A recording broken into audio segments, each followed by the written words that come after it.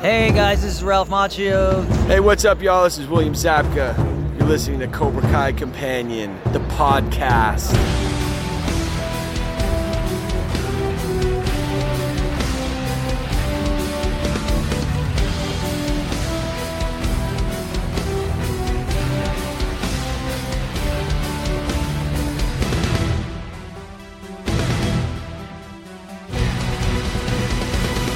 Welcome back to another episode of Cobra Kai Companion, and I am Peter.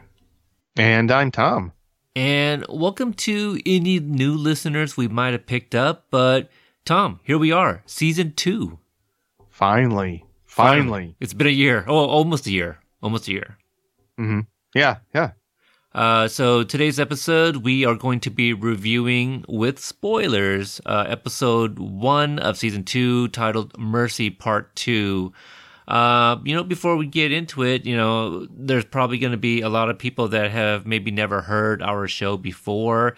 Hopefully we have some returning listeners as well. But, I guess just a little rundown. We are just two guys who love the show. Tom, you love the first movie. I, enjoy most of the movies. And we thought that season 1 was so meaty that we decided to kind of break down every single episode. So, this will be no different with season 2.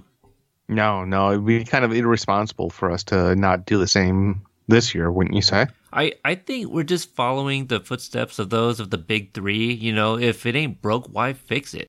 Bingo. Exactly. So, we're going to have some tweaks here and there, and we'll talk about those when we get to those points.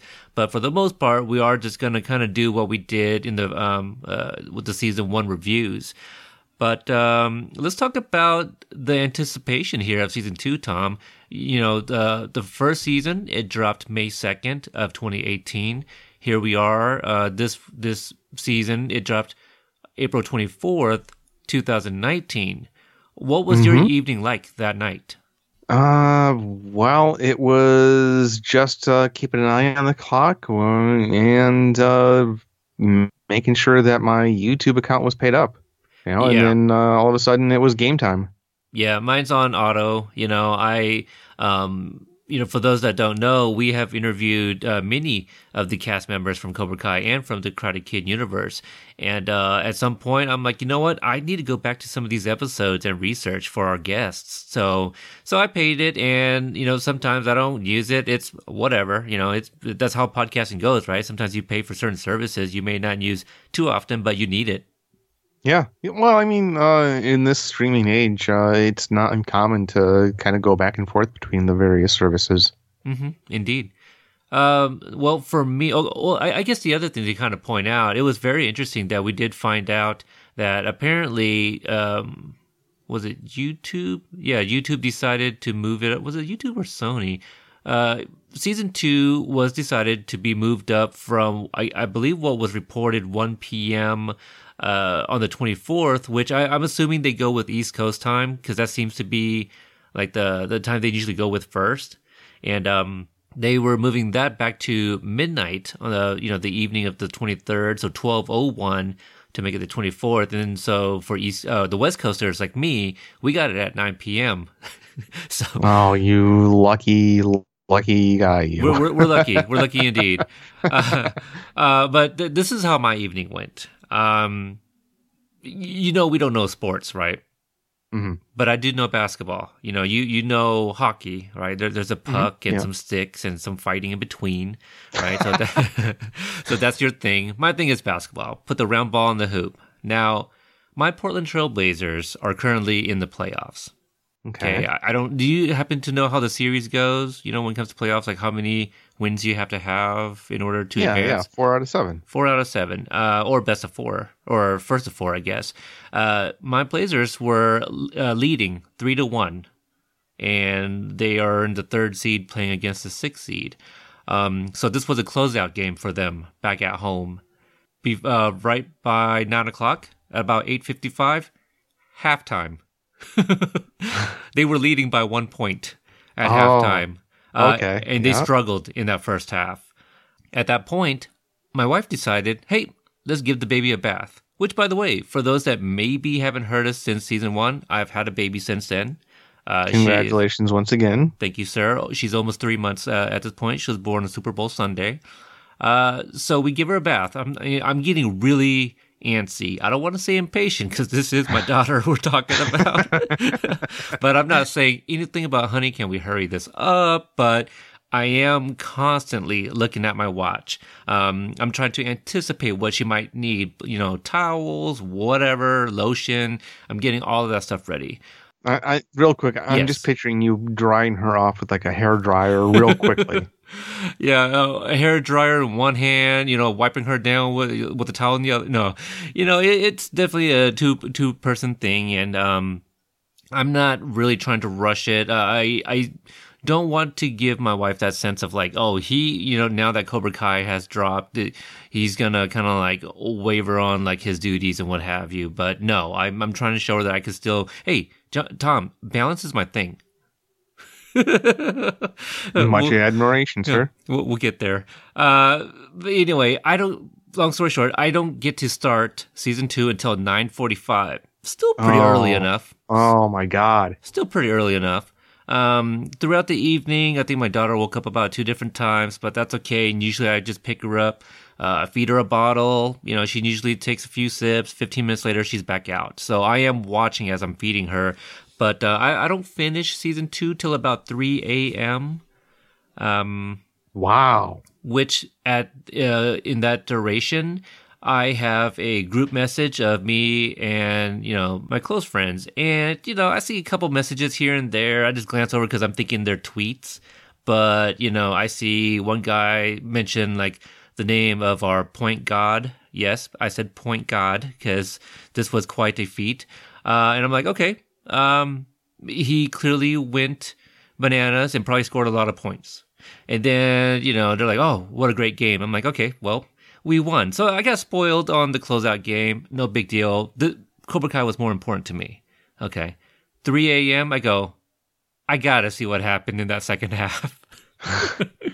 So I finished up the second half of the game, and I didn't go to bed until, 5:30 or something. Wow. Yeah, that's because I fell asleep, like the fourth quarter, woke up, noticed that the recording was over, then I rewound it to where I think I left off. But it's quite a game. It's quite a series. Basically, we were down 15, like early in the fourth quarter, clawed our way back. Our starting center broke his leg, literally broke his leg like a month ago. This guy saw that we were down, decided to drive over to the arena. At about 3.5 minutes, shows up, the crowd goes wild, and then the opposing team doesn't score the rest of the way. And then we get within 2. Our point guard, winds down the clock and makes a shot nearly from half court and makes it in at the buzzer. And we win by 1. Badass, sir. Badass. I'll share with you the link. Thinking about it is giving me chills, but one of the greatest athletic moments I've seen, of all sports. Badass, yeah. Is becoming like all types of memes because he gets dogpiled, and then there's like a camera in his face, and he's keeping his composure, and he's known for it too. And he just stares into the camera, like in the middle of this dog pile is quite something. But that was my night. I stayed up till 5:30. Luckily, the wife let me stay asleep, and I don't know. I guess I woke back up like around 10 or something. But man, here I am thinking that I was being kind of cavalier by staying up until 2 in the morning to finish the season the following night. And, hats off to you, sir. That is dedication. Oh, hey, I didn't want to get spoiled the next day. In our group, we have a thread for each episode, so that way people could talk all the spoilers they want.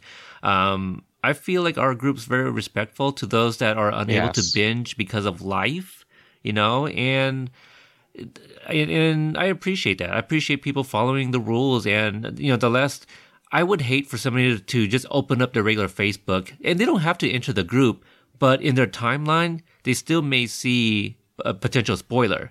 It's very easy these days. I don't think it's fair for, to expect people to like, oh, just mute the group or don't go on Facebook. Are you kidding me? Like, it is easier that you just follow some simple rules and, just post them in the threads that they belong in. It's really so for me, I didn't want to get spoiled on anything, and I'm glad I binged it as soon as I did, with most of the world, I feel, because like the next day all over Twitter people were posting like screenshots of things in the later episodes and things like that. So there's shitty people out there, and I was just trying to avoid them all the next day. Well, I don't know if I would call them shitty as much as just maybe oblivious. I think that's the harshest phrase I would want to use. They're shitty. They are oblivious and shitty. Come on, who are you talking to, man? But yeah, we'll leave it at that. I'm sure people want to tune in and hear about the actual Cobra Kai review. But it's been a long time since we've done an actual review, and so much has happened since then. When we started the show, we never thought we'd get we never thought about doing interviews, and here we are 20 some odd interviews later. The big three has joined the group. Josh Heald, one of the big three, returned to talk more about Cobra Kai season 1 and, one of his own scripts, Hot Tub Time Machine. So. Yeah.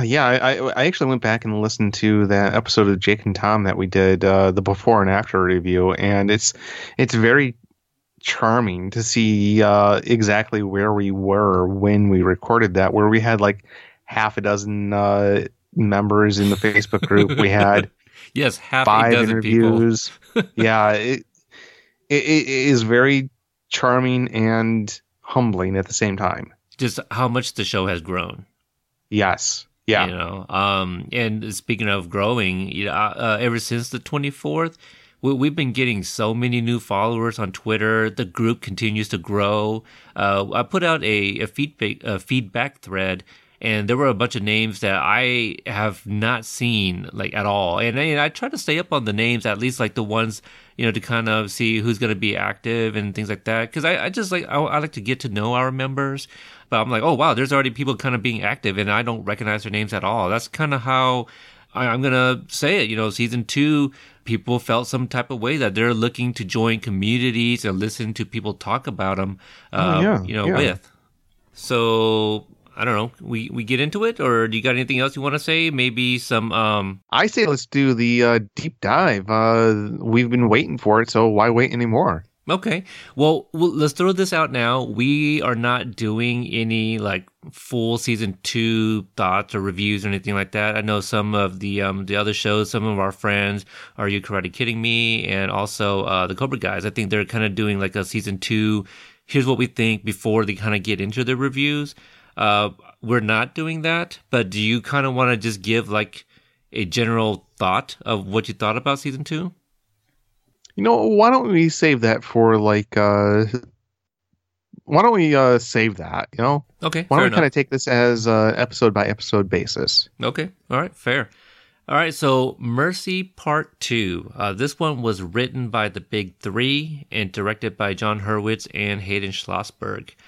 And I reached out to one of our members, Amy S. You can say that she's part of the team. She's going to be writing basically the brief summaries of each episode for us to read. So that way I don't have to go to like IMDb or Wikipedia. I think it's kind of cooler that we just reach to somebody that, that is one of our members, make it a little bit more personable. Yeah. So in this episode, picking right up where they left off last season, Johnny and Kreese have a tense reunion followed by an entire episode of the latter trying to manipulate his way back into Johnny's life. All is sunny at Miyagi-Do, where Daniel and Robbie work to fix up Mr. Miyagi's house as a training spot. Robbie's bitterness towards his dad has grown, and Daniel has a revelation about his crusade to crush Cobra Kai. Meanwhile, the kids deal with their own drama, including the dreaded social media block. And again, that's from Amy S. In this moment, we do find out that Johnny really did believe that Kreese was dead. Yes. Yeah, he absolutely did. And is there anything quite as cruel as making a loved one think you're dead? Well, I don't know if Kreese made him. I think that's still... I don't know if you know, but I don't believe we know where did Johnny get that idea. Brianna and I, we have speculated that, well, from part 3...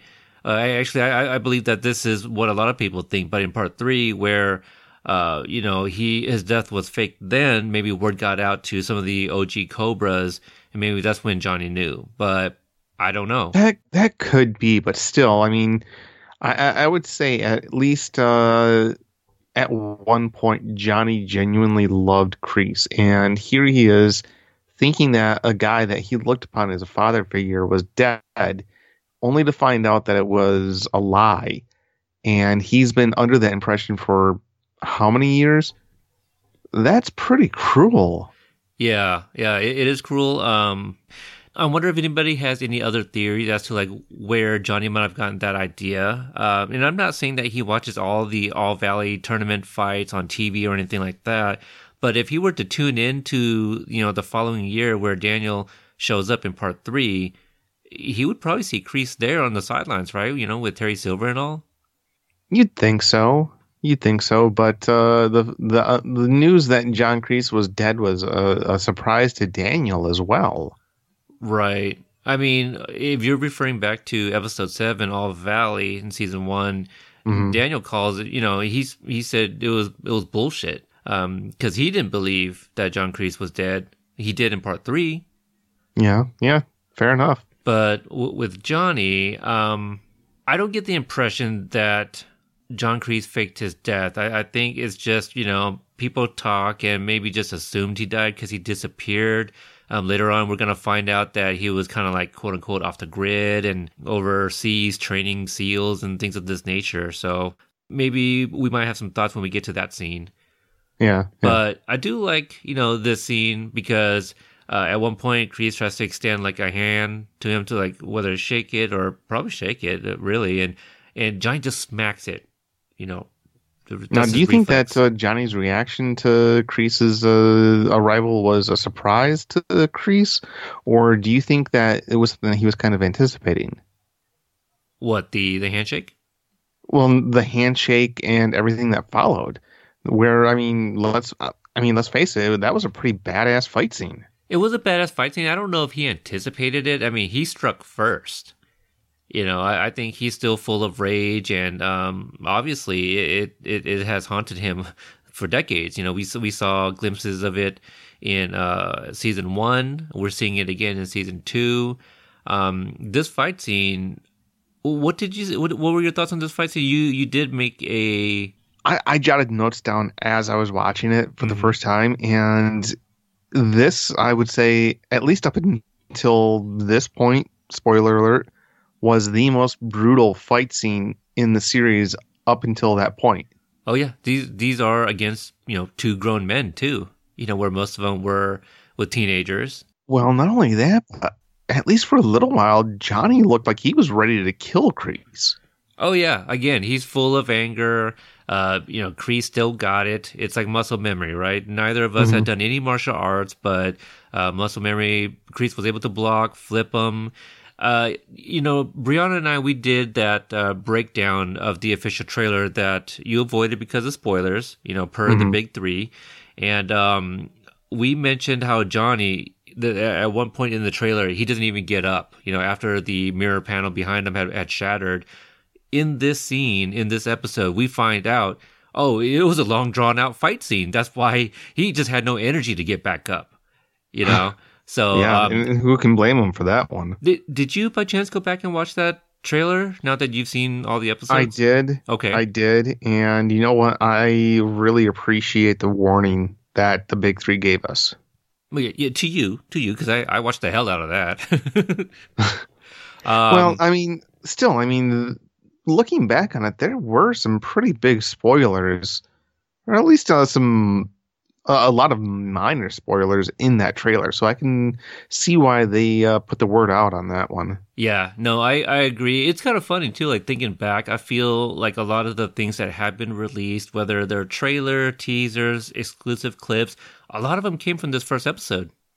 Yes. Yeah, they absolutely did. So I appreciate that because like all of the events that they were attending, and we keep hearing about some exclusive clip. I'm like, wow, they're really going to show a lot of footage out there. So it's kind of like the same stuff, but like in parts. Mm-hmm. Absolutely. Now, What did you think about the kick to the jaw and the cigar going flying over to the trash can? Honestly, it looked like unbridled rage on Johnny's part. And I can't quite blame him, because not only was he reacting to finding out that the grief he had for a loved one was a lie, but he's kind of grown and changed as a person since his Cobra Kai heyday back in the 80s. And to have someone come in to threaten that, I think that this was a understandable response. Mm-hmm. And it just so happened to put the entire building in danger. Yeah. Do you think that if the cigar had not set off the fire alarm, that maybe they would have continued? Do you think that was a way for them to kind of like, all right, you know what? Let's just take this breather, because they're both just lying there exhausted. I'm not sure. I kind of get the impression that they were winded at that point. Mm-hmm. What do you think about the reflection in the shattered mirror? I thought it was very appropriate. I thought it was a great shot. I thought it was. I thought it was. Yeah. I mean, it was just kind of a way to. It was a unique way to show the inner monologue of the character without relying on voiceover. I thought it was a pretty cool trick. Mm-hmm. Yeah, I liked it a lot. Yeah, I did too. The next shot we get Robbie and Daniel. They kind of unveil the famous yellow Ford. It looks a little old, and actually all the other cars from the Miyagi's backyard as well. I think it was Rhonda in our group that did kind of like a side-by-side. I'm not sure if she stitched the pictures together, but there is one vehicle missing from the Karate Kid. Really? Yeah. So I don't know my makes and whatever, but it was kind of cool to see. But they got all the cars but one. Now, overall, I kind of looked at that as almost a metaphor for Miyagi-Do as a whole, where, they're uncovering something that's been under wraps for a very long time. It's a little dusty. It might need a little, bit of spit and polish, but they're going to get it up and running and on the road before you know it. Right. Yeah. And, it is the two of them this time, Mm-hmm. Not just Robbie by himself. I mean, the kid does still have a hurt shoulder. He's still wearing that sling. I like the line where he says, I see a can of wax in my future. Something to that effect. Yeah. I mentioned this in our trailer breakdown, that it reminded me back to season 1 where Miguel's like, hey, Sensei, how do you want me to clean these windows? And he goes, I don't give a shit. It's very much like that. Yes, very much. So what do you think about this montage and the 80s music playing behind it? Created, or composed rather, by ones Leo Birenberg and Zach Robinson, who we've interviewed. I thought it was just a nice callback to the filming style of the 1980s, where it definitely had the feel, but it didn't feel like it was a parody or spoofing. It felt like a continuation of the actual series, both in spirit and style. Mm-hmm. Yeah, I love it. That particular song, I'm still trying to learn the names and stuff, because I've only listened to the soundtrack all the way through one time. But I do love what I have heard. And by the way, for those that don't know, everyone that's been asking for that Kari Kimmel's version of Cruel Summer, it is on the soundtrack. So it is now available on YouTube, if you guys want to check that out. Excellent. Yeah. So so far, I feel like that might be my favorite track. But again, I gotta give it some more listens. But I do love this montage song where it's very heavy synth and kind of freestyle feel to it. Which is a style of music more known from like Florida area, Miami, that type of flavor. Your Stevie B's and Expose, those type of artists. Really like it a lot. Now, we also see Daniel showing Robbie some of the old Miyagi techniques. Some sand the floors, paint the fences, paint the house. Child labor. Well, again, Daniel's at least helping. And, kind of instructing the same way Miyagi did too, right? Bigger circles and things like that. I really like the scene a lot. Yeah, I thought it was a nice touch. I thought it was a great way to show that the bond between Daniel and Robbie is really, truly cementing. Mm-hmm. Yeah, it is. What'd you think about that backyard? Oh, it was gorgeous.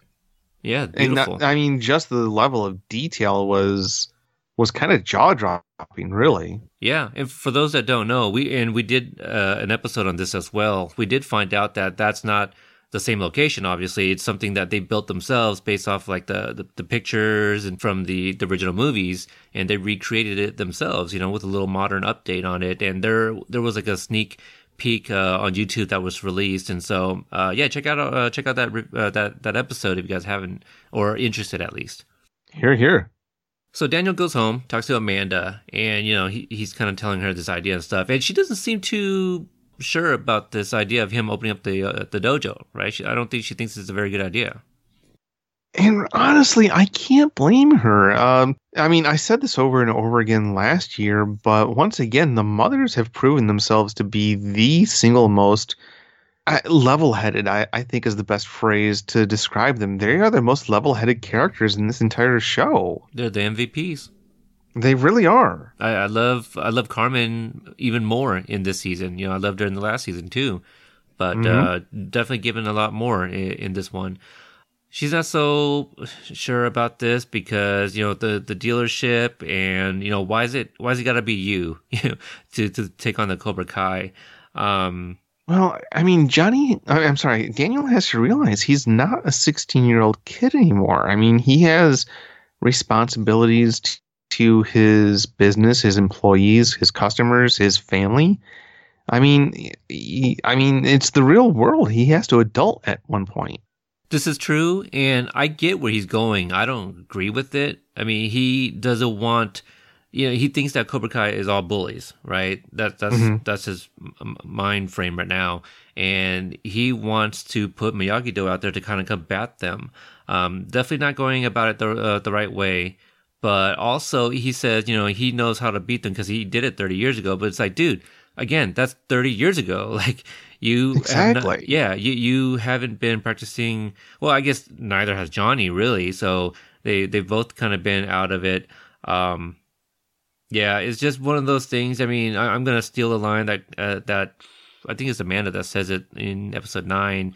You know, are you guys done comparing class sizes? You know, that's all it is. It's a pissing contest. Well, that it's just a matter of not being able to let go of the past, and I think that's something that a lot of folks have difficulty with. I mean, I'm guilty with it to various degrees in my life, and it's kind of interesting to see that play out with these characters. Mm-hmm. Mm-hmm. The next scene, Johnny is icing his fist and drinking a Coors, per usual, and then he gets a knock at the door, and it's Carmen. I actually thought it was kind of interesting the way he reacted to that knock on the door, where maybe it's just the way I looked at it, but was he afraid as far as who was at the door? Because he had just had a massive fight with Kreese. And I kind of got the impression that he was worried that Kreese was on the other side of that door.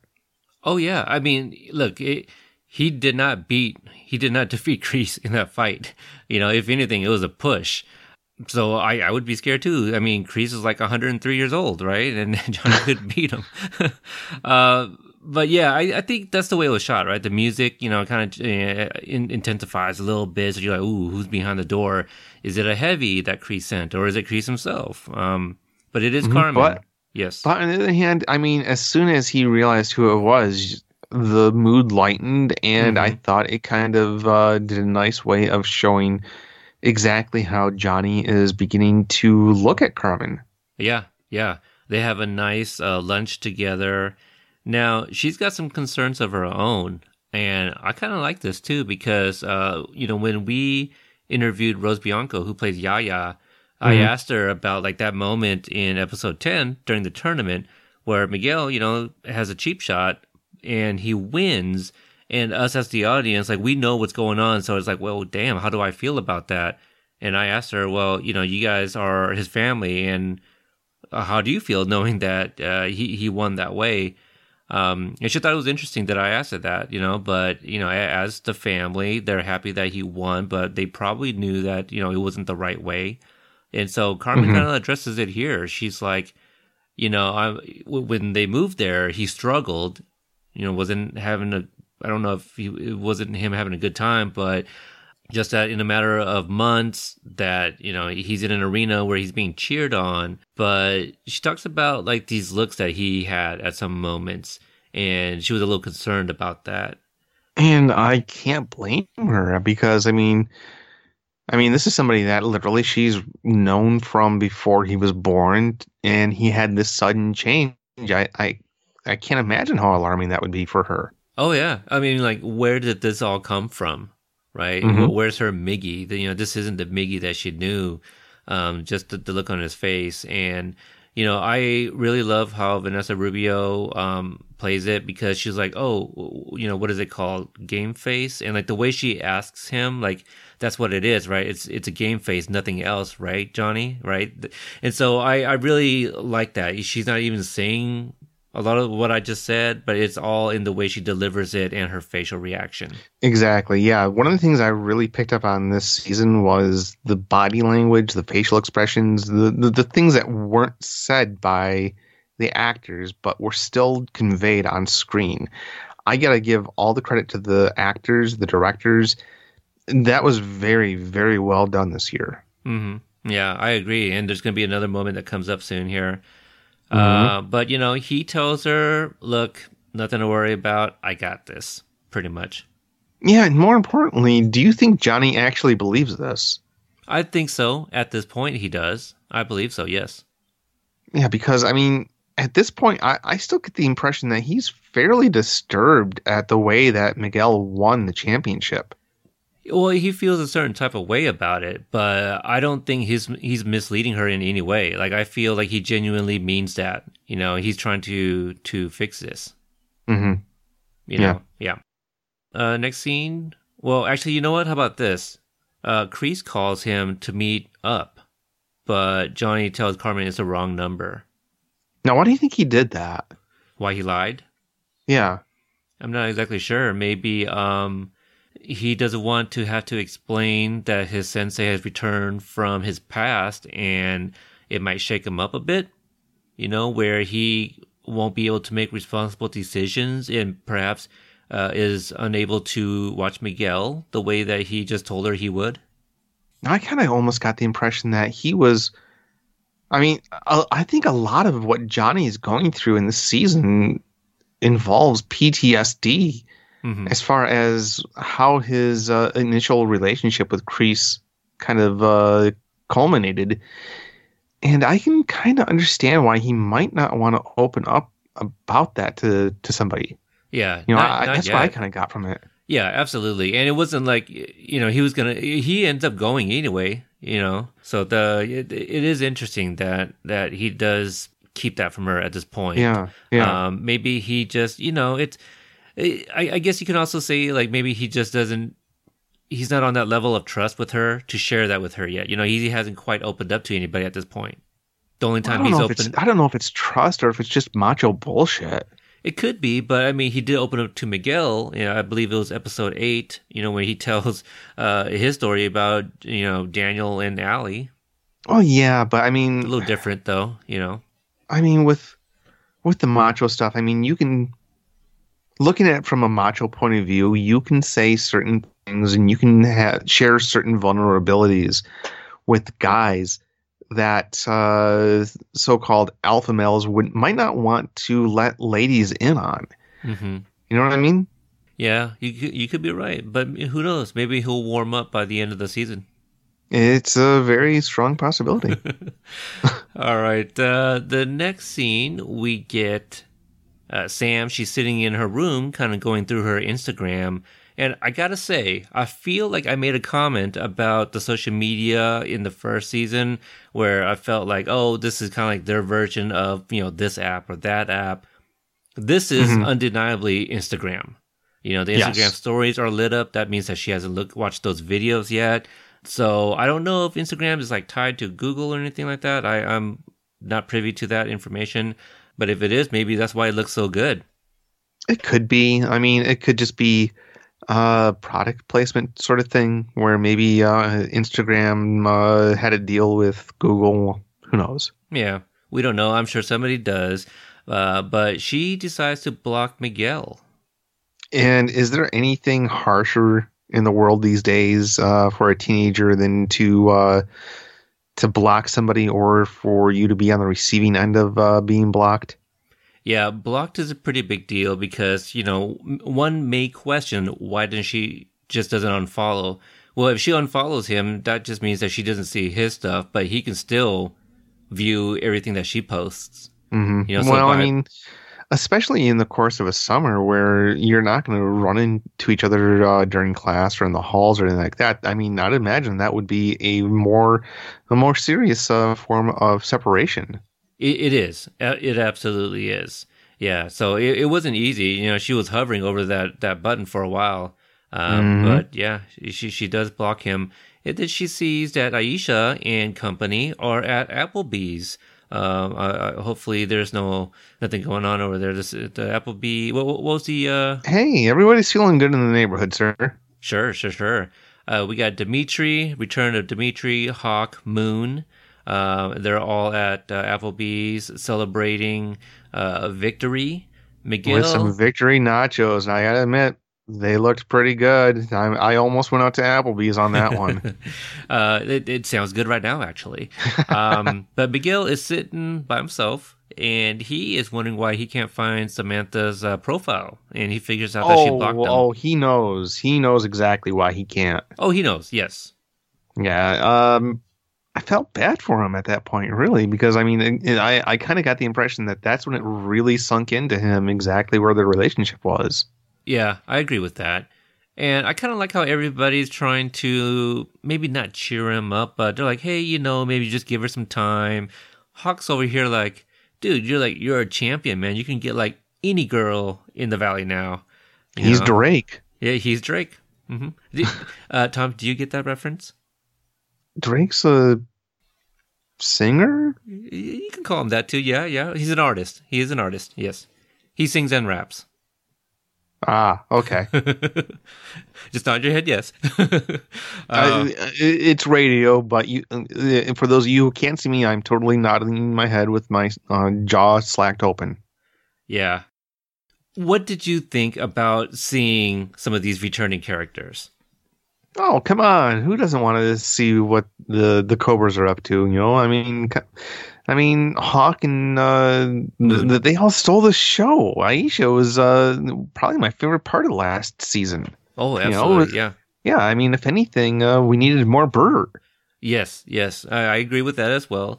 And also Dimitri, you kind of start seeing some things going on between him and Hawk at this moment here. Dimitri brings up like a some kind of camp that they went to, science camp, or what was it, math camp? I thought it was computer camp because I think that's what they were binary brothers. That's right. So Hawk is not happy that Dimitri brought up some nerd shit. Yeah, I mean, I was really feeling for Dimitri in the season. I think he might be my favorite character of season 2, honestly. Yeah, he's definitely more on that to follow, I think. Absolutely. And we're all fans of everybody here, but Gianni had a lot of range for the things that he had to do this season. I genuinely hope that all of these kids, but especially this year, I mean, I really hope this is a springboard for all of these guys. The kids did such a great job this year. Mm-hmm. They really did. A lot of things to do in this season for some of the bigger characters this time around. Yeah, I mean, let's face it. I mean, there was a lot of stuff that was pretty challenging for them, I'd imagine, as actors, and they all rose to the occasion and they knocked it out of the park. Mm-hmm. Mm-hmm. The next scene, Johnny walks into Lou's Cafe from 1955 on the set of Back to the Future. I almost expected him to ask for a milk. Now, did you see the meme that I made with George McFly and John Kreese? I did not. I have to admit, between Avengers Endgame and this season 2 of Cobra Kai, I have been very, very light on social media this week. Okay, that's fair. So I made 2 memes that I took some screenshots from, this scene and kind of mixed them up with some Back to the Future. So my first one had two images. The first image was George McFly, with his little notepad saying, "I'm your density." And then the second picture is John Kreese sitting down. He goes, "It's density, moron." I love that. Then the second one, it's Lorraine and her friend in the booth, looking up, or actually maybe no, is Johnny standing up? Sorry, is Johnny standing up? And he goes, "Hi, I'm Bill, I'm Ralph Lauren." And then the second picture is Lorraine and her friend sitting in the booth looking at him, staring.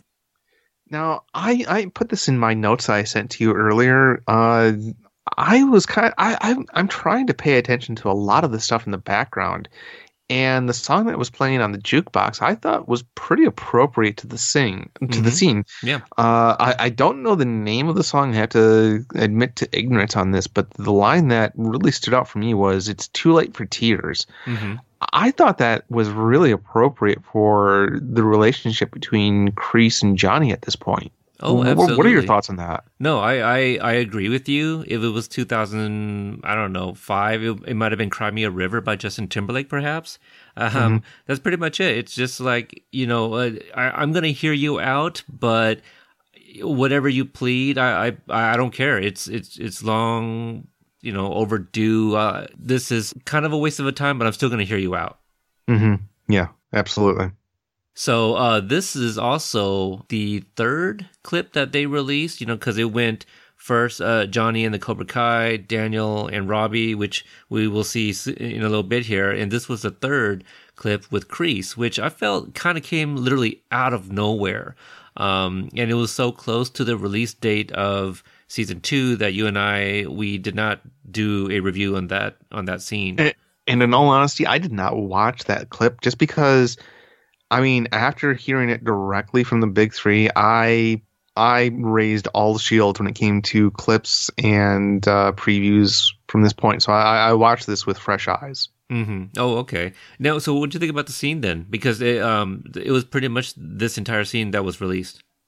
Honestly, I thought it was magnificent. I thought that the two of them just were powerhouses when it came to showing exactly what kind of skills they have in their toolbox as actors. I genuinely think that William Zabka deserved an Emmy nomination for season 1. I'm going to be genuinely upset if Zabka, Cove, and Macchio don't get one this year. This was an award show clip right there. It was so good. It's one of many. Let me tell you that. Yeah. It is one of many. I even tweeted out, if Cobra Kai season 2 doesn't get any noms, there's going to be a karate brawl, somewhere. Yeah, maybe it's just because it's on such a new platform, YouTube Premium, but this scene was magnificent. Not just for what they said and how they said it, but for what wasn't said and left in the subtext. I thought it was great. And to piggyback on that, this is one of those moments, we kind of talked about it with Vanessa Rubio.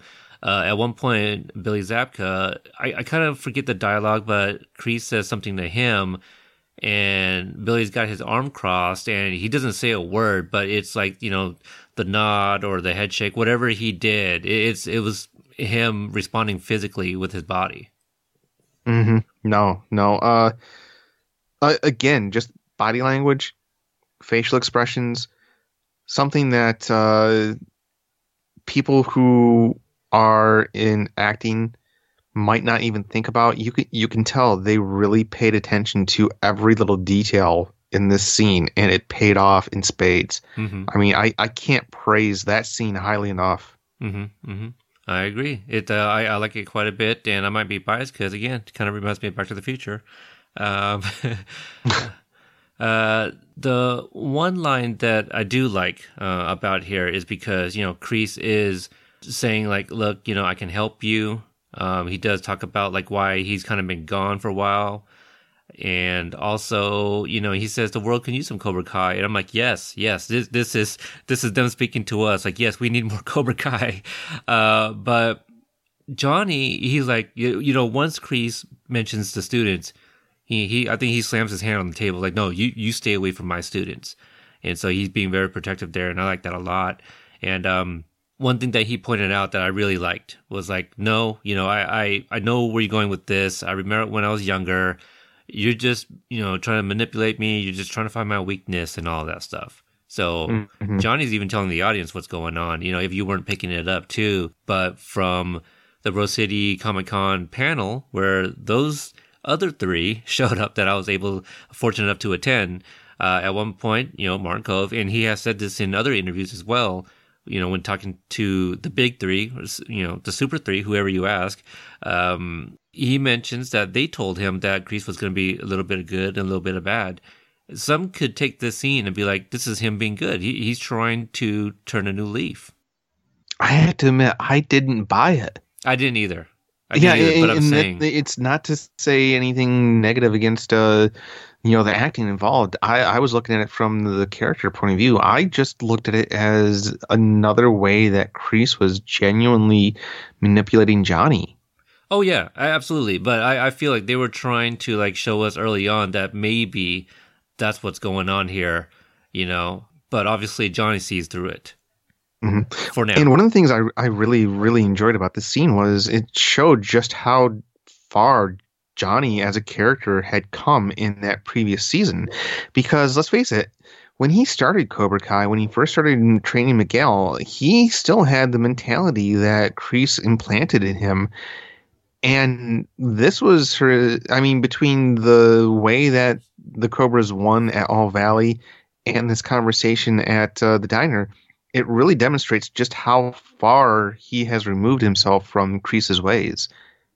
You could tell that maybe he agrees that, and this isn't any judgment on my part, maybe Johnny does agree with Kreese's assessment of this current generation needing some toughening up, but you could tell that he has a totally different approach as far as how maybe you should toughen them up. Right. Because Kreese is talking about like how society is now. Again, he's saying that he's been, quote unquote, in a hole, training all these other soldiers, what have you, in other different places. He's mentioning, well, now you get a trophy for anything, just for showing up, and need to be. I wish I wrote this down, but kissing ass instead of kissing ass, they need to be kicking ass.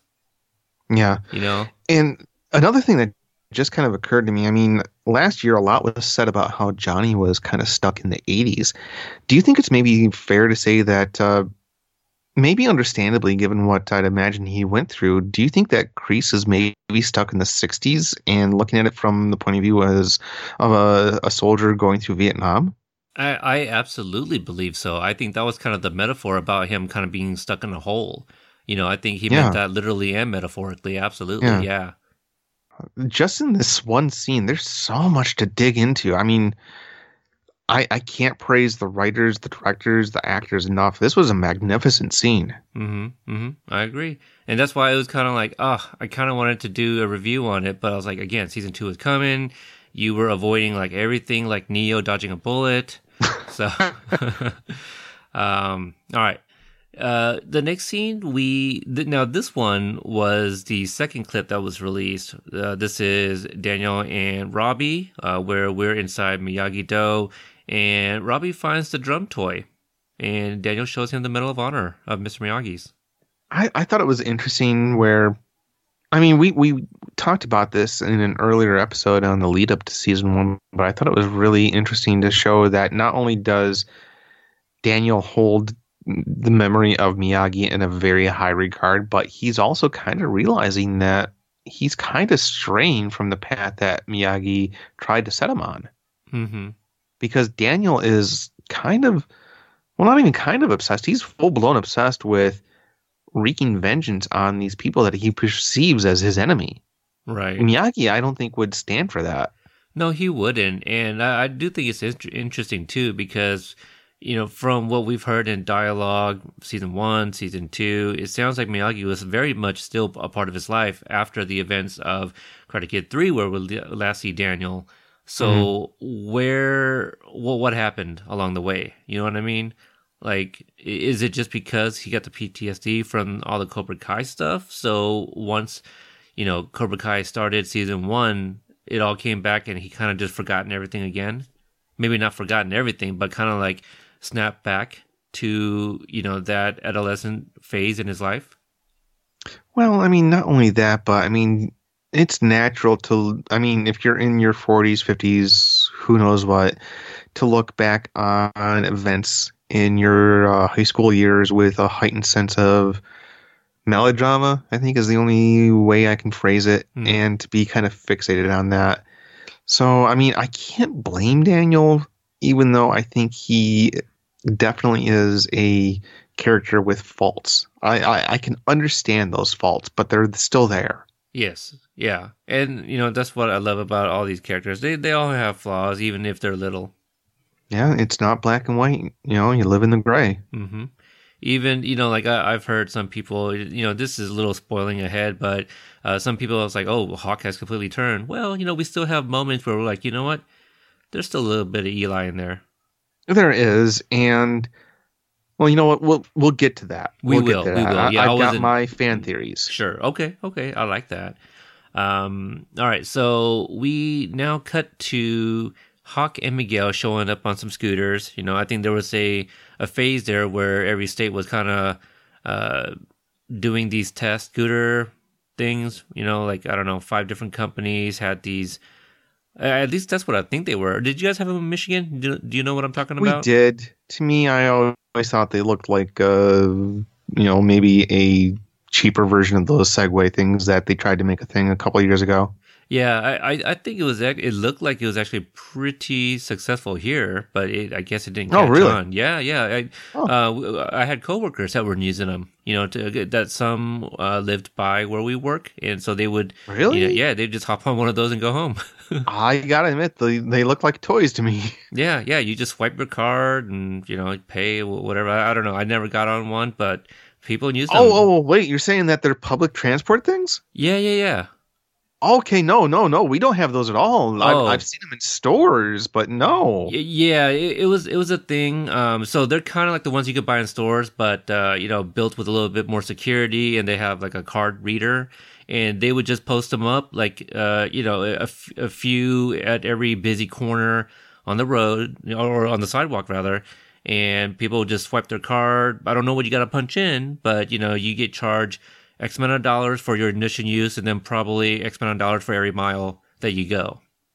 Maybe it's just because I live in a relatively small town, but I can't help but think that this is one of those the more you know moments. Yeah, I think that's what it was. But we'll move on. So they show up to the dojo, and I kind of misread the scene because this was also the first clip that we got. Well, which Cobra would you rather be? So they show up and they say new students. I thought that these were just a bunch of kids looking to possibly join up, kind of like following the events of episode 5 Counterbalance, where Miguel had his big cafeteria fight scene. Mm-hmm. Yeah, that was the impression that I got.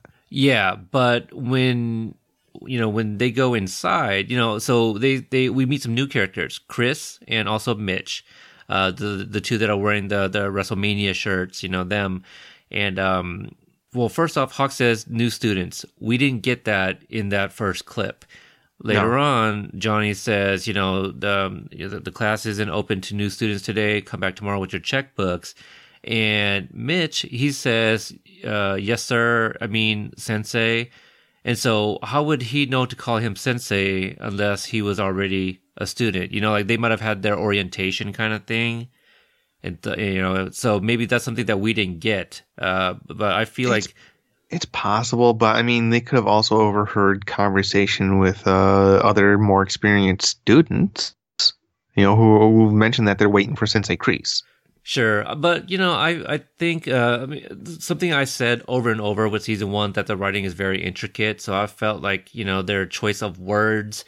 That's my impression. But hey, maybe we can continue this in the group and see what people think. But yeah. And speaking of the group, before you jump on me, I misspoke. It's Sensei Lawrence. Don't hold me over the coals on that one, folks. Why? What did you say? I said Sensei Grease. Oh, did you? Well, it's okay. I think when me and Brianna broke down the official trailer, which by the magic of editing, so I originally called Miguel Miyagi, and then Brianna corrected me, and I'm like, wait, what did I say? She goes, well, she thought that I was trying to say Miggy, and I go, wait, what? She goes, oh, Miggy. I go, wait, what did I say? She goes, Miyagi. I go, oh, I meant Miguel. So obviously the listeners didn't hear that, but I edited it in a way where it was kind of seamless. I corrected myself, but it happens. Magic of editing, right? Magic of editing. So this scene, I don't want to go too far into it because you and I, we did talk about this scene. It is an episode. We spent about 20 minutes kind of breaking it down. Now, real quick, one thing that I do want to kind of touch on is right before I watched this episode, I went back and watched the last handful of episodes of season 1. Okay. And I can't help but remember that at the end of the season, right before the start of the tournament, Johnny explicitly said, "Win at any costs." And that's exactly what Miguel and Hawk did. Right. Now, with that in mind, can you really blame them for being confused and maybe a little bit hurt at the way that Johnny is treating them in this scene? Yeah, no, I don't blame them at all, but he is just kind of setting an example, right? Because he does tell them to do 50 push-ups on their knuckles, which they don't do. They kind of go into their drills afterwards because, Miguel does go to see Johnny immediately after this. It's like, hey, what's up? What's going on? Why are you acting this way? And he, Miguel addresses it too. Just what you just said. Like, well, you told us, strike first, no mercy. That was the third lesson, no mercy. So why take pity on Robbie Keane? Is what he asks, and Johnny doesn't answer. And in all honesty, this is where I got to kind of call out Johnny. He is my bar none favorite character of this series, but I think he made a mistake in this instance where maybe he should have called Hawk and Miguel back on his own as opposed to waiting for one of them to approach him. He should have maybe explained himself. I agree. I think that would have alleviated 90% of the problems that followed. Oh, yeah. I agree with you. But he does say in the scene that, like, hey, maybe he's still learning himself. Yeah. That is a very important thing to keep in mind. Johnny is doing this on the fly. Right. Absolutely. He's only kind of doing it from what he remembered as a teenager himself. So Sam shows up outside the parking lot of the dojo, and she wants to see if Aisha wants to go hang out. Now, originally I was thinking, why didn't she just call or text? But I guess Aisha is, at karate. She's at her dojo doing karate and stuff and probably just doesn't have her phone on her. I think that's a fair guess. Yeah. And so she wants to see if Aisha wants to go to the beach or go do stuff. But Aisha says that Sensei Lawrence gave them homework, wants them to go watch Over the Top. He's a Stallone fan, huh? You know what? I mean, of course Johnny's a Stallone fan.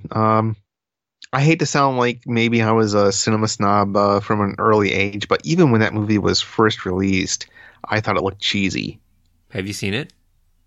No, God, no. It looked cheesy. Oh, okay. I haven't either. And Good for you. We're probably going to get a lot of shit for that. Oh, I know. You know what, fans? I understand your love of Stallone, but come on. In all honesty, I was probably like 3 when that came out. I feel like that came out in 86. I could be wrong. I want to say I was 8 or 9, but I mean, it's just a prime slice of 80s cheese. As somebody who lived through the 80s, it wasn't as cool back in the day. Hey, be honest with you. Hey. You watch them out there. It wasn't. You be quiet. That's enough from you. It was all neon and hair mousse. Hey, man, I am going to mute your mic. No. So over the top, I'll just say one thing and I'll move on. It is a movie I'm supposed to watch. Justin over at So I Married a Movie Geek, he was flabbergasted when I told him I had not seen Over the Top, and he wants to come on Postalgic at some point to review that. So it's a movie about arm wrestling. yes, it is. Hey man, and truck driving. You should be happy with half of that word, wrestling, right? There's in regular wrestling, arms are involved. You know what? No, unless there are steel cages and chairs involved, that's not wrestling. Don't you have to sit in a chair to arm wrestle? I don't know. I've always kind of, stood when I've arm wrestled. Well, is this Predator now? Are you gonna stand and arm wrestle? Well, no, you gotta kind of ground yourself with your feet. All right. Well, you know what? We'll move on. We'll move on. They gotta watch Over the Top, which I thought was actually pretty funny. Discussing the threads, people. Yes. And yep, that's pretty much it. There. You have any other thoughts on that? No, nothing that won't get me in trouble. Yeah, I do like the fact that this continues on from episode 10 of season 1, right? They look like they've patched things up and they're both trying here. Aisha does try to invite Sam, but she's like, no, she doesn't want to because Miguel. And even Aisha's like, look, just come, talk, air things out. That kind of seems to be the thing that Aisha's really pushing for. Like, look, just talk it out. And you know what? If everybody would just freaking take that, advice and just talk things out, I think we would address a lot of the issues and problems that people are having with each other. I thought Aisha was really, I would say that she was almost up there with Carmen and Amanda as far as just being smart. Being smart. I mean, she's got her other moments where she's not so, and we'll get to that. She's still a teenager, but I mean, for a teenage, come on, she was really quite mature, I thought. That's a very good word here. She was mature in this, in saying like, look, I'm getting is like, she even agrees that perhaps there's a misunderstanding that they just need to talk it out. Exactly. Just air it out. I mean, hear their side of the story and maybe kind of try to find some common ground. Exactly.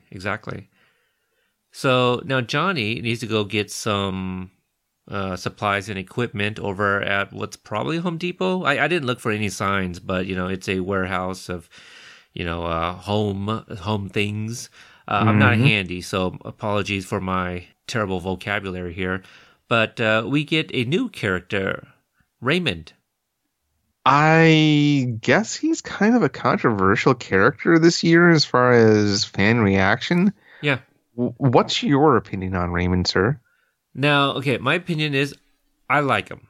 Okay. I like his character. I feel a butt coming on. Yes. Yes. You threw me off with the butt thing. I was because I wasn't sure where you're going, and okay. So, let me rephrase this. I feel an however coming on. Yes. However, I feel that you know what? I don't know. Originally I was thinking like maybe he belonged in a different universe, but I feel this is somebody that every one of us knows. We know somebody like this. He might be a little extra, but there is a Raymond in somebody that we all know. Because there's something later on where I'm like, really? Do people do that? Then maybe they do. I don't know. We'll get to that moment when we get to it in a later episode. But I like Raymond. Now, question. This season we got all the 80s references and music and themes and things of that nature.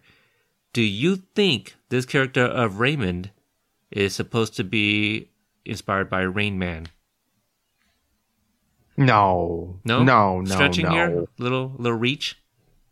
I mean, I could be wrong, but I didn't get that impression at all. I mean, well, I'm not saying that he's autistic or anything like that. Well, but no, just like his, the him just kind of being silly, and things like this. Do you think maybe he's like, I kind of think he's us, sir.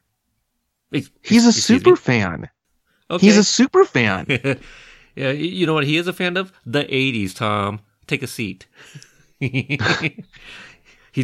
You've gone to comic book conventions. I'm assuming you've stood in line. If you haven't directly talked to the people in line with you, I'm sure you've seen super fans at those shows who get really super excited over things that many other people, if not the majority of the population, might think of as silly and frivolous. Mm-hmm. He's the guy that gets excited about hair metal bands. He's the guy that loves Ninja Turtles. He's a super fan. I see no problems with any of this. No, he is maybe us. You think he I really have a problem. is. Yeah, I was just trying to see if there was any connection with his name, and that's the first thing I went to was Rain Man. Like, maybe he's a little off, maybe. But again, I feel that we all know, a person that is like this, one that lives with their parents still. There's many a times where, to kind of just take your analogy here, me standing in line at a Comic-Con, I'm sure anybody that has been in that position has overheard somebody kind of just boasting about like their knowledge of something, and you just stand there and roll your eyes. That is Raymond. I'm gonna be completely open here. I have been Raymond at various points in my life with various things. Yeah. I mean, anybody who geeks out over something is Raymond. And so the fact that, I mean, they're kind of lampooning the culture that I came from, I'm sorry. I mean, other people might find him an annoying character. Other people might even find him an insulting character. I thought it was great just because he's taking the piss out of us. I loved it. Yeah. And I don't want to take anything from Matt Lewis's post, but he had a post kind of just some of his thoughts on some of the, more common grievances of season 2, Raymond being one of them. And again, I don't want to take anything from him. It's something that he posted in our group, but I felt, and we're kind of on the same wavelength here, but I did feel that a character like Raymond is kind of needed for what I feel was a heavy season, right? In terms of being really emotional at many points. And yeah. Well, I mean, not just emotional, but not to spoil anything for future reviews, kind of a dark season. It really is, and that's just what I was getting to, where season 1, I felt there was a great balance of comedy and drama. I think this one, the scale is tipped on the dramatic side.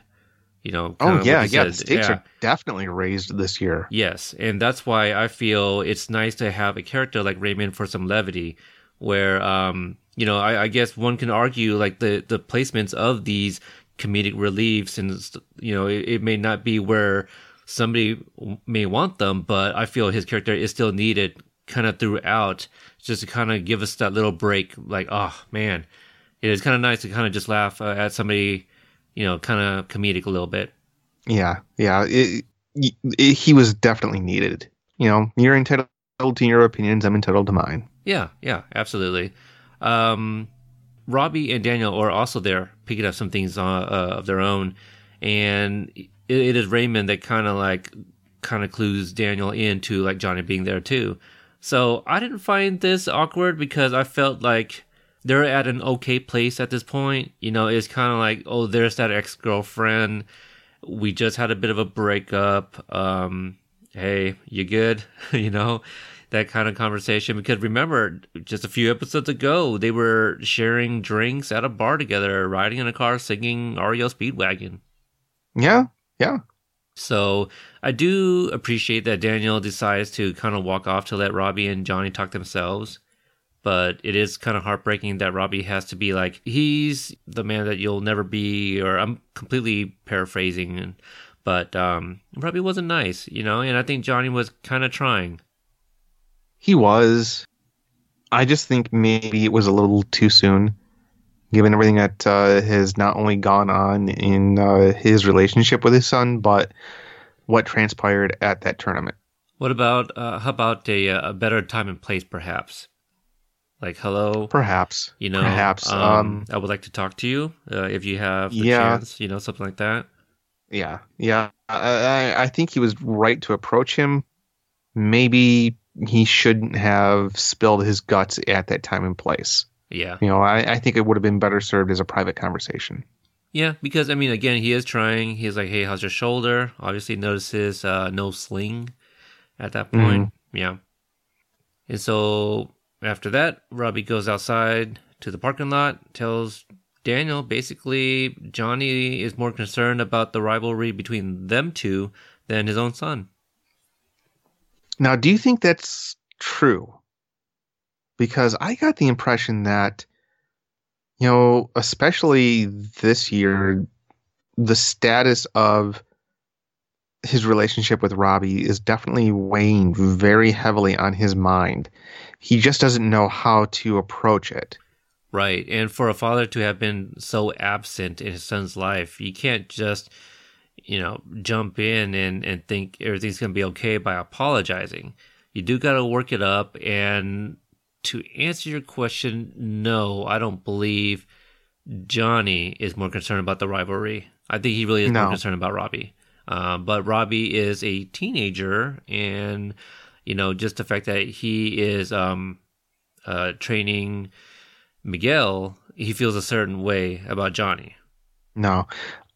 At this point, I definitely get the impression that Johnny is trying to leave the past behind him. Mm-hmm. He just doesn't know how to go forward in the future. Right. He's going to need guidance just as much as Daniel does too.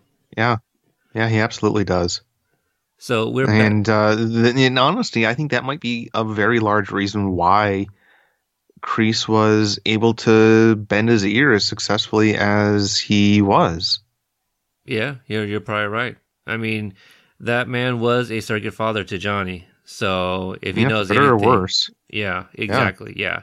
So if there's anything he knows is to how to manipulate Johnny. Yeah. Yeah, absolutely. So Johnny is back at the dojo, replacing that panel. And this is really cool because there was an image. I don't know if it was an image more than it was a clip. I don't know. But there was something that I once saw. It was an image of Johnny standing in front of, all those mirrors. Maybe it was a screenshot from one of the teasers or something. And I think Rick had some comments about it, saw the paint cans and things like that. For me, that image, that shot, it looked like Johnny was reflecting on something. And I just made a graphic, I took an image of like some guy in a Cobra Kai gi costume. And I found like an old Johnny Lawrence, face, from one of the screenshots of the first Karate Kid movie, put it over that guy, put him in the mirror so it looks like old Johnny's looking at young Johnny. Oh, wow. I had no idea that that's exactly what was going on. Mm-hmm. Except for we get a flashback to young Johnny, played by Owen Stone, who was him in episode 6, I believe it was, or I think it was 6 in season 1. Right around there, yeah. Yeah, I mean, it just goes to further humanize and deepen the character of Johnny Lawrence. I don't know what else to say about this other than one of the reasons why I love this show is, let's be honest, Johnny Lawrence before this was kind of a paper-thin character. He was just the stereotypical 80s bully. And the way that they've really kind of given you the backstory and the reasons why he is the way he is the reason why I am so, fascinated by the show. Mm-hmm. And I also like the scene because it just kind of shows like the early relationship between Sensei Kreese and student Johnny Lawrence. Yeah, I mean, let's face it. I mean, even back then, Kreese was... maybe he thought he had his best interests in mind, but he was going about it in a very, very, very cruel manner. Yeah, I mean, he said it earlier that he was a tough son of a bitch or something like that. Yeah, I mean, there's tough love, but I mean, you got to balance that out with compassion. And again, balance, I think, is one of the major themes of this season. Oh, yeah. And well, Kreese does not have balance, clearly. Honestly, I don't think he's the only character that doesn't have balance this year. Oh, yeah, I know. I agree with that, too. Yeah. So Robbie finds Daniel doing kata. Daniel explains that it's something that he does usually when he loses himself. It was kind of nice to see, but also I really like this little bit of dialogue that Daniel has with Robbie. Basically, he's not going to take down Cobra Kai. What he does say is that he's going to show them a better way. And I like that a lot. Honestly, I kind of approached last year with a bit of a tongue-in-cheek, bashing of the Daniel character. This was what I was waiting for. Mm-hmm. This was where Daniel realized that no, they are not the enemy. There is no enemy. Right. They're, your dad's like us, or exactly. Yeah. I like all of that. That was really good to hear him say. Yeah. And honestly, I mean, it might not make for a very dramatic television show, but that was the approach that I was hoping that Daniel was going to kind of go forward with for the entire season. But to be continued. Yeah, absolutely. Somehow, I'm just kind of looking over my notes, and I completely missed a scene. Oh. Yeah. It's pretty much when Robbie and Sam have their talk, right, where he finds her doing karate. I missed out the part where Daniel talks about his first girlfriend. Yeah.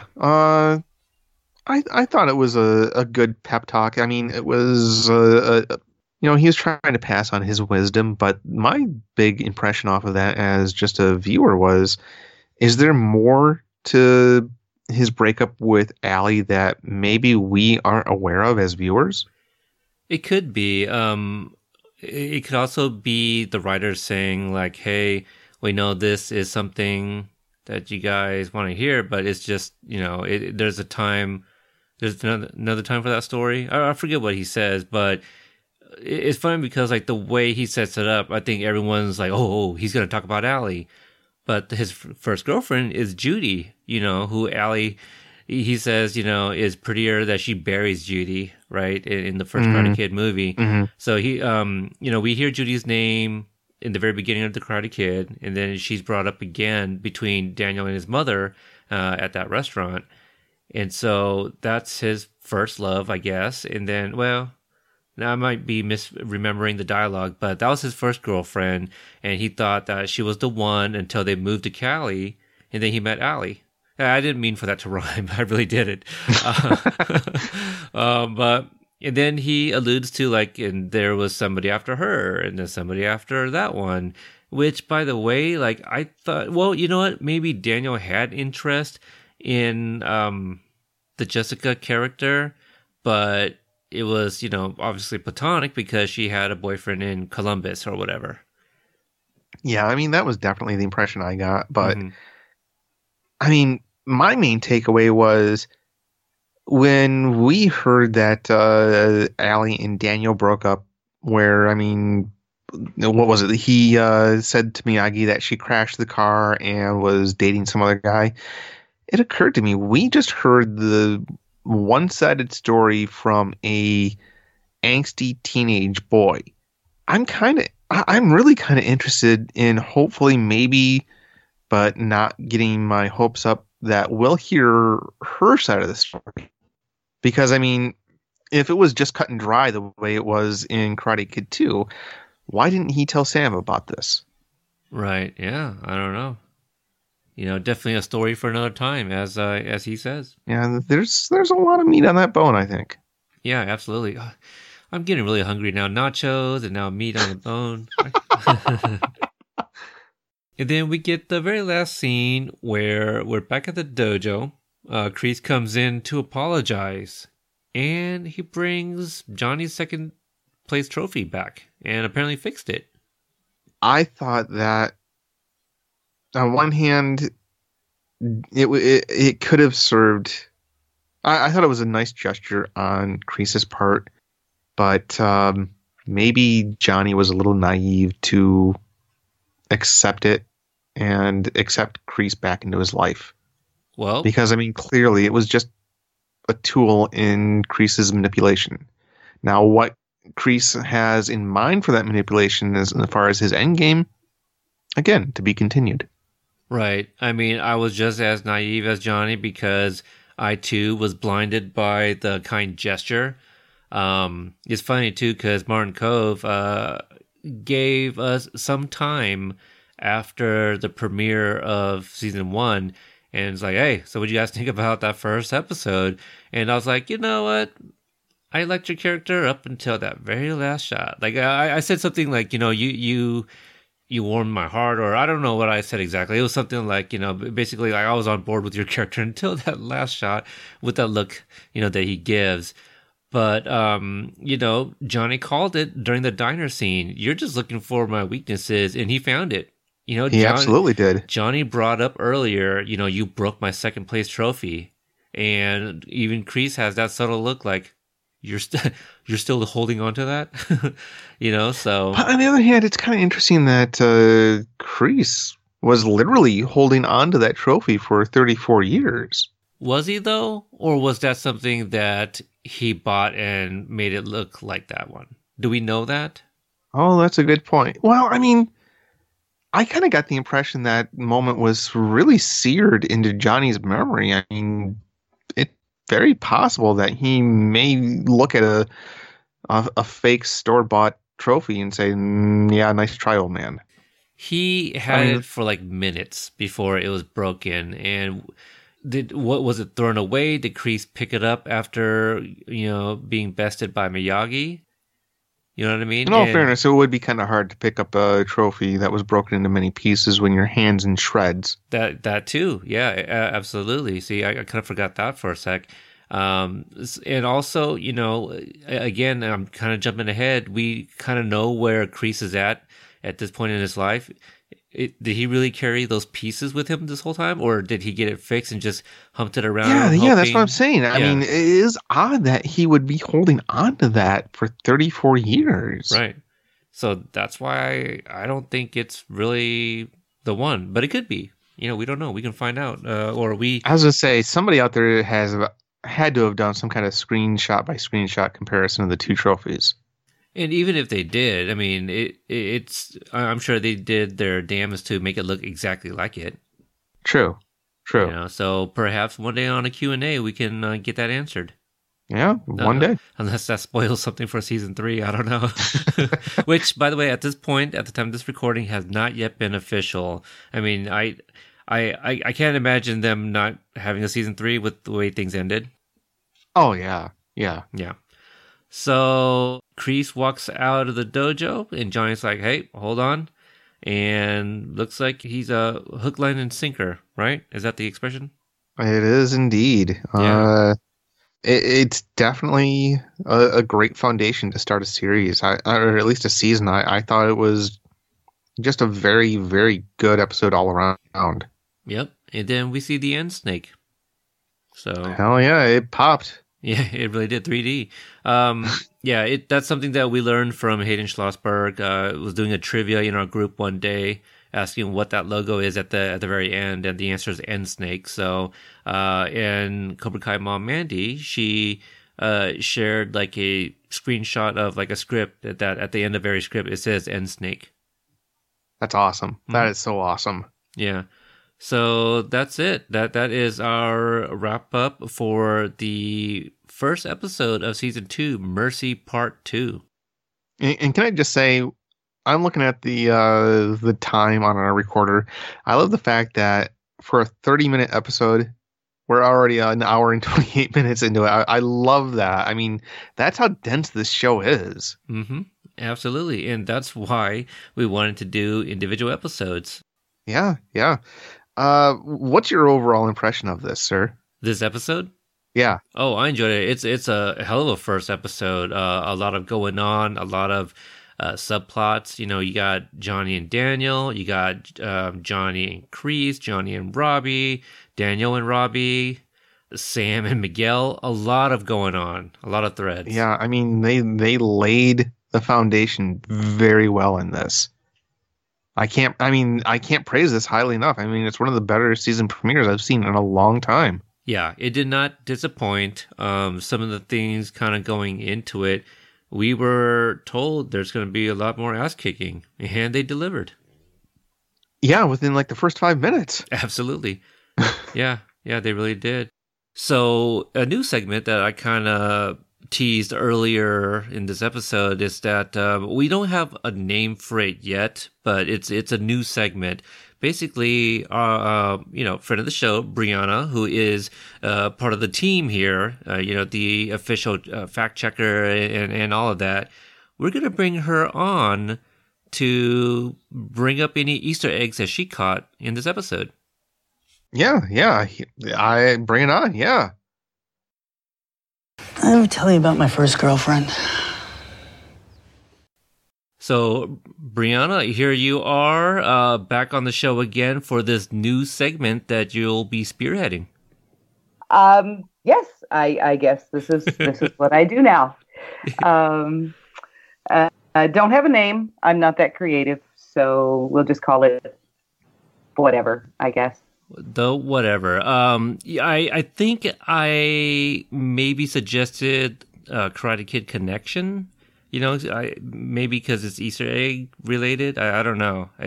But maybe I'm kind of leery of that many K's in a row. Oh, damn it! You're right. Well, yeah. So we should probably stay away from that one. But right. something Karate Kid or Easter egg hunt or something like. Yeah, or just the Easter eggs. We could just call it that. Yeah, that'll work. Okay. All right, I want to give a shout out to Rick because he did just start like a thread today about Easter eggs. So Rick, this is in no way stepping on that thread you started. Rick. I can honestly say I've been so busy on the other page for the last 4 hours since I got off work that I honestly have not even been on the companion page. So if I repeat anything anyone said over there, I didn't get it from you, I promise. Right, yeah, we weren't trying to do that either, but Easter egg thread away over in the group, but this is going to be something that we would like to incorporate for those that are not in the group and are unable to read those. Right. And on this one for Mercy Part 2, one of the things that I noticed right off the bat, this is either chock full of Easter eggs or there are very, very few, depending on how you look at it, because most of them are so blatant that they're not even Easter eggs at that point. They're homages, and they're just, what they are. Mm-hmm. This would include the I like that line. Thank you. Yeah, I definitely picked that up. From Kreese. Pretty well everything Daniel and Robbie is the Karate Kid. Johnny and Kreese's fight, and Johnny getting chucked into the mirror. That is absolutely the Karate Kid Part 3, where Mr. Miyagi threw Terry into the mirror. Mm-hmm. We've got not really Easter egg because it's a huge part of the plot of, or not the plot of the episode, but the set dressing of the episode is we do have a 1951 Cadillac and a Nash Metropolitan sitting in Mr. Miyagi's front yard. We also have a 1940s Chevy pickup, which apparently Daniel went and found the person who bought it and bought it back from them, because Mr. Miyagi actually sold that truck in Karate Kid Part 3, but missing is the 1952 Woody station wagon. The kids are at Applebee's, which is not necessarily what the victory party is at Applebee's, which is not necessarily a throwback to the Karate Kid, because I don't think we had Applebee's in 1984, but is most definitely a nod back to the incident at Applebee's that should have taught Johnny to keep his hands to himself from season 1. And when Carmen is talking to Johnny, this one was a little bit more subtle. When she brings the Tres Leches over to the house and she's talking about Miguel, the story that she recites to him, that they had only been there a few months, that Miguel had all of these problems, and she never would have imagined that only a few months later there would be an arena full of people screaming his name. That story is Daniel's. Right. Oh, yeah. Mm-hmm. So I would say that is an Easter egg and confirmation that Miguel is the new Karate Kid, at least as of this point in time. When Johnny...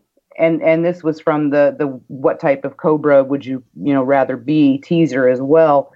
When he's harping on Hawk and Miguel, he's particularly fierce in his condemnation of Miguel.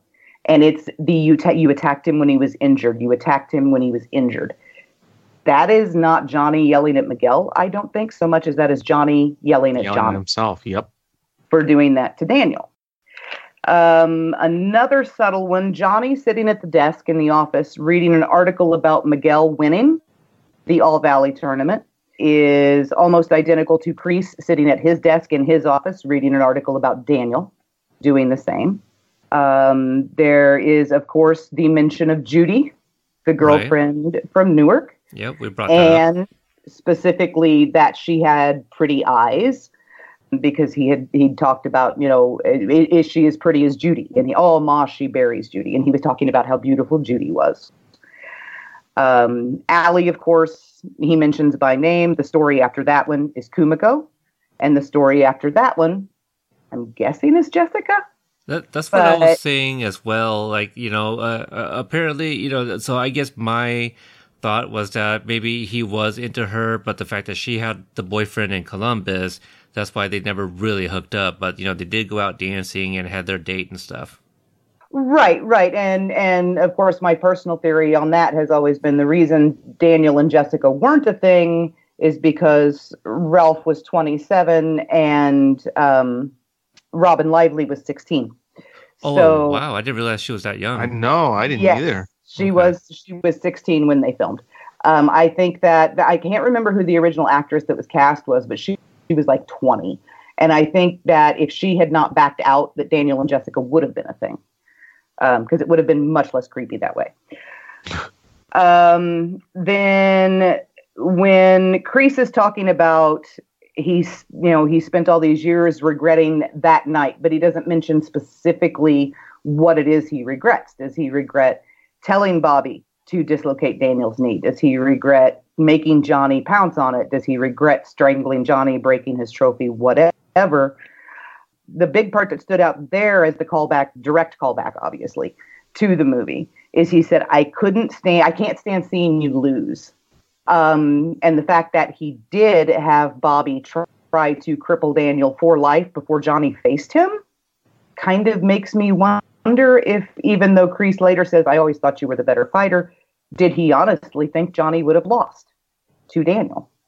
The fixing Johnny's trophy, that's not so much an Easter egg as another blatant one, of course, because, Johnny's trophy being broken was a huge, huge thing. And that one kind of took me by surprise because in Ace Degenerate, we see a trophy in Johnny's closet that looks very distorted and malformed. And I always thought that was that one. I thought Johnny had it. That's what I thought too. Yeah. So to find out that for some reason, standing there with his bloody knuckles, Kreese picked up all the pieces of this trophy and put it back together and has had it all these years is really kind of bizarre. Yeah, we agree. Or, did he duplicate it? One way or the other. Master manipulator, puppet master. Mm-hmm. When he walks out of the dojo, he is in almost the exact same posture with almost the exact same expression on his face as he is when he's walking down the street at the beginning of Karate Kid Part 3, with the exception that this time his student is not walking out on him. He's following him, which completely changes the expression on his face because he's a manipulative little bastard. And then the big one, to me, is there is a parallel between Sam and Mr. Miyagi, and it's a rather large one, that she does not want to fight her friends, even though they are not her friends anymore. And that is Mr. Miyagi and Sato. All right. See, that's why you are the official fact checker. Well, I mean, these are the things. They're not necessarily Easter eggs that were put there intentionally. As we get further in the series and in the season, there are some that are much more blatant, and they are obviously homages not only to the characters and the movie, but to the actors themselves and other things they have done outside of the universe. But these are things that reminded me, right, of the original. And even something as small as the way Daniel opens the doors and walks out onto the deck reminded me of the way that Mr. Miyagi opened the doors and walked out onto the deck to look down when Daniel was done sanding them.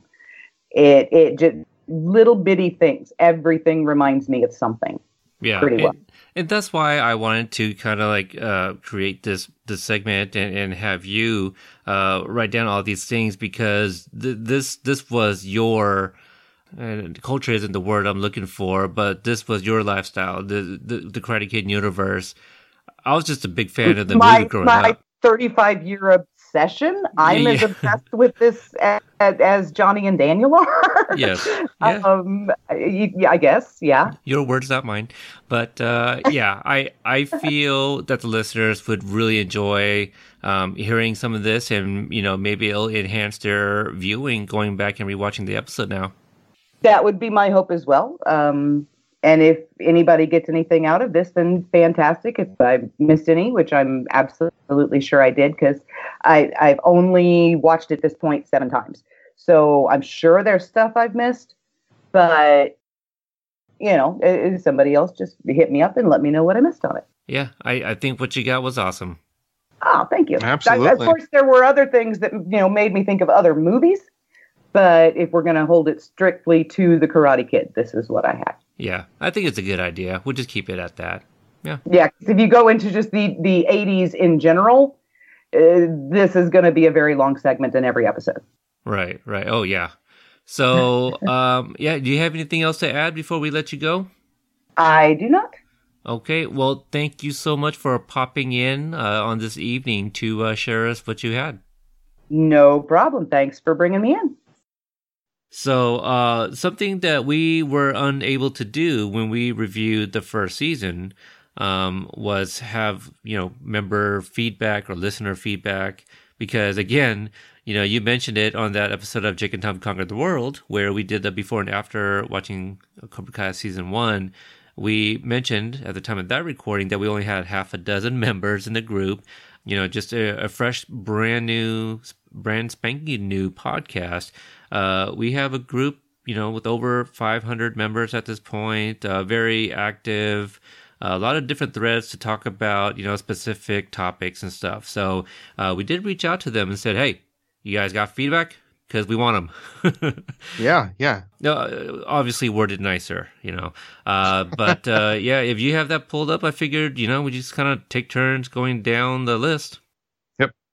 And let's see here. The very first feedback is from Melanie M. She says, I admittedly didn't love the first episode. Some not great acting on part of the younger actors. It really picked up, though. Honestly, I thought that the young actors did a pretty good job, but I mean, maybe it's only because I've watched it twice, but I'll check it out again. Yeah, I didn't see them act any different than they did in season 1, so I don't know if she thought that maybe they dropped in their acting, or I'm not sure. Not everybody's going to agree on everything, but I thought they did fine with what they had. All right, so the next bit of feedback that we have is from Mike Masunas. He says, excellent first episode. The fight with Kreese was kick-ass. Miguel, who started going to the dark side at the end of season 1, begins his journey to being the most honorable of the characters the entire season after he gets yelled at by Johnny. And you know what? I think that's fair. I think Johnny really got through to him with that message, and maybe he didn't get through to Hawk the same way, and maybe, again, in later episodes, we'll see exactly what the difference between those two characters are. Yeah, no, I agree with that as well, and I don't think he got through to Hawk because he spends more time with Miguel. He had that one-on-one, says that I see the potential in you, and I wasn't trained this, and basically I want you to be better than me. He's not having any of these talks with Hawk. And again, Hawk's looking at it from the point of view of, hey, you told me to win at any cost, and now you're punishing me for doing what you're telling me to do. So, yeah, I mean, I thought it was really very well handled, especially, again, not to keep saying the same thing over and over again, but for what wasn't said as much as what was said. Right. All right, the next one comes from Amy S. She says, I love Johnny for having the confidence to stand up to Kreese and tell him to his face that he ruined his life. Johnny has no shame in admitting that someone hurt him, even if he ultimately falls for it again. I fucking hate Kreese for that manipulative trophy bullshit. I'm going to be mad about that for a long time. And you know what? I've actually had this conversation with my wife a lot of times, where she can't watch a show because she hates a character so much. And I told her, listen, the fact that you feel this way about the character means that the writers, the directors, the actors, they did their job. They're trying to be hated. Right. And I got to give that same compliment to Martin Kove as well as everybody behind the scenes of this episode. You're supposed to hate him. Mm-hmm. So job well done, folks. Yeah, absolutely. So Kaz M says, so episode 1 only? Can we discuss how that was one of the coolest openings ever? We never see Kreese win a fight, so to see him manhandle a, man was an incredible treat. Even when Johnny hit his back, Kreese placed one hand over the pain and defended with one hand. What a man. Also, in regards to Johnny's flashback scene as a child, I feel they need to give up the dosage way more. Give us more insights.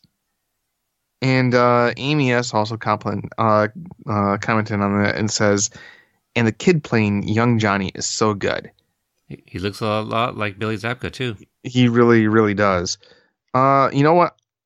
I'm with Kaz on this. I thought that the opening scene was one of the best cold openings I'd seen in a very long time. Mm-hmm. It really established instantly who these characters are, what they're capable of, instantly. Yeah. I thought it was very well done. And where they are in their relationship. Exactly. Yeah. I thought it was great. Yeah. It's really hard for me to kind of even think back now. Did you anticipate them fighting? No, yeah. I did not. Again, because I didn't see that last trailer. So this was all a kind of a blind experience to me. Right. And I think we didn't anticipate one until we saw like that teaser, with the that which Cobra would you want to be with the broken glass, the smoke damage? Yeah, I thought something went down, but I just didn't think it was going to be that brutal. Mm-hmm. Right. I mean, hey, hats off to Hirokoda, the stunt coordinator, for choreographing these fights. Mm-hmm. Yeah. So hopefully he gets a nom and a win this time. It would be nice. Mm-hmm. The next one comes from Mike P. Johnny showed mercy on Kreese, and it cost him. Talk about a foreshadowing. Indeed. Honestly, yeah. I mean, maybe if he had just kept his pressure on the carotid artery enough to knock him out, that would have been enough to have Kreese scurry away like a snake in the grass. Mm-hmm. And again, wouldn't have made a very interesting or dramatic season, but it would have made life a lot easier for these characters. Right. I agree with that too. Lupe G says, if it wasn't Robbie getting hurt and losing in the finals, would Johnny have still called out Miguel and Hawk in front of the class? To which Kevin S says, to be honest, I doubt it. I just think Robbie getting hurt was just him learning the hard way. And honestly, I'm not sure.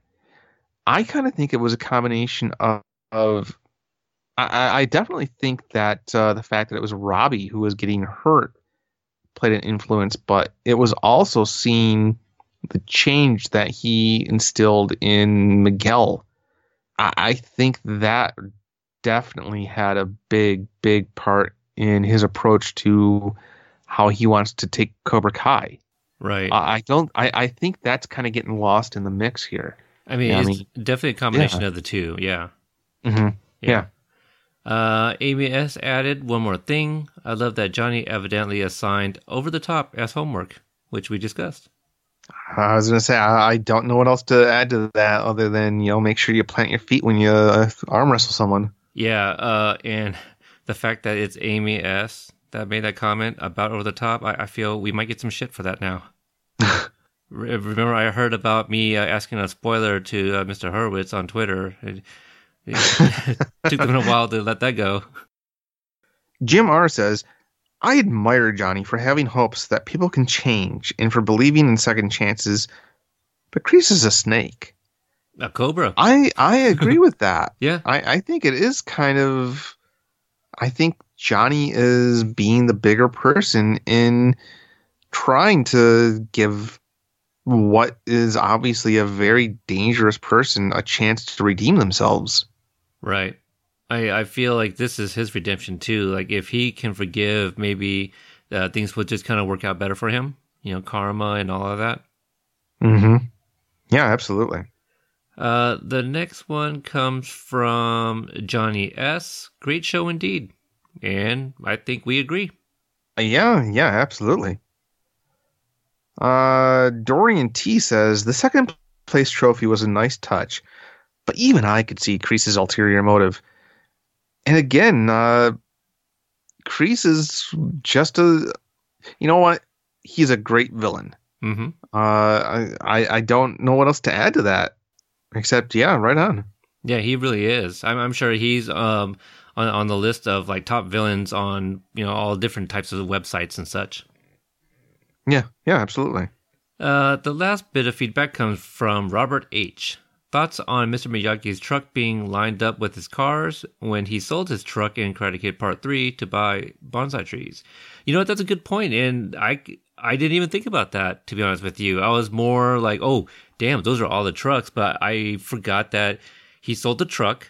Daniel got pissed off because he risked his life to go get the bonsai tree in the Devil's Cauldron.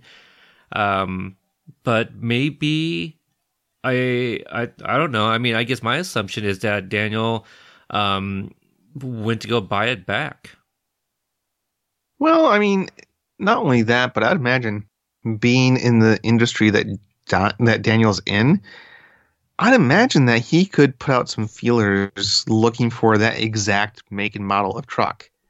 And, he has a body shop at his disposal. If he wanted to customize it, he could. So it's very possible that it might not be the exact same truck, but it was just made to look like the exact same truck. Oh yeah, I agree with that as well. And I didn't even finish reading like Dorian and Amy also added to it. Basically, they're saying the same thing, that like maybe he just bought it back.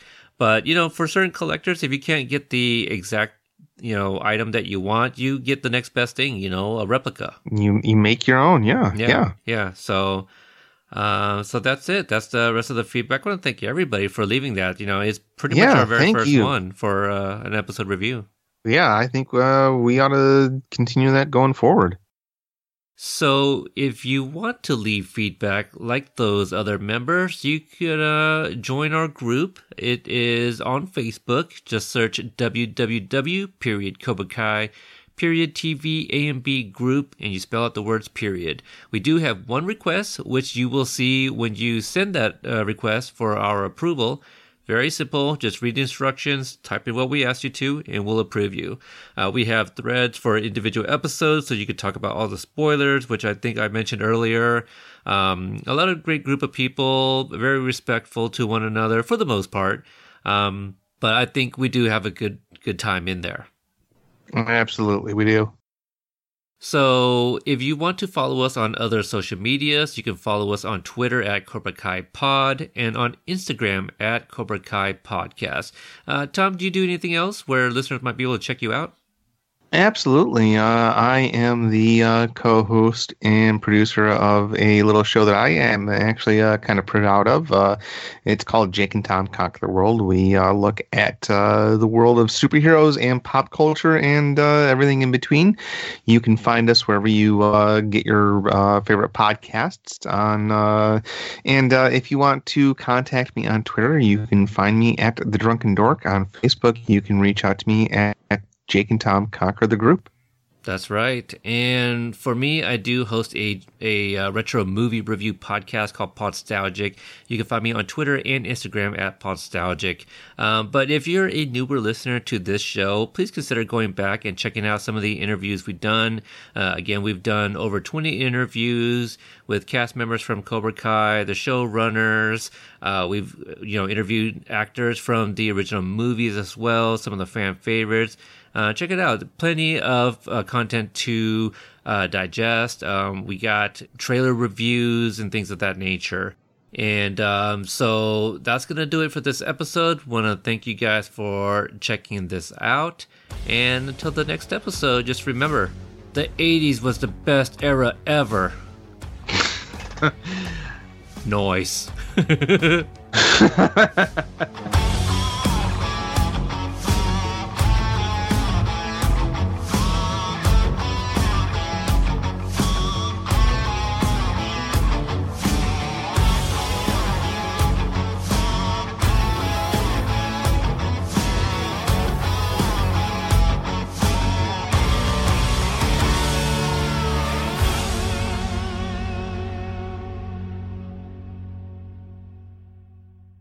Thank you for listening to the Court and Parts Podcast Network. To listen to more Court and Parts shows, visit courtandarts.com.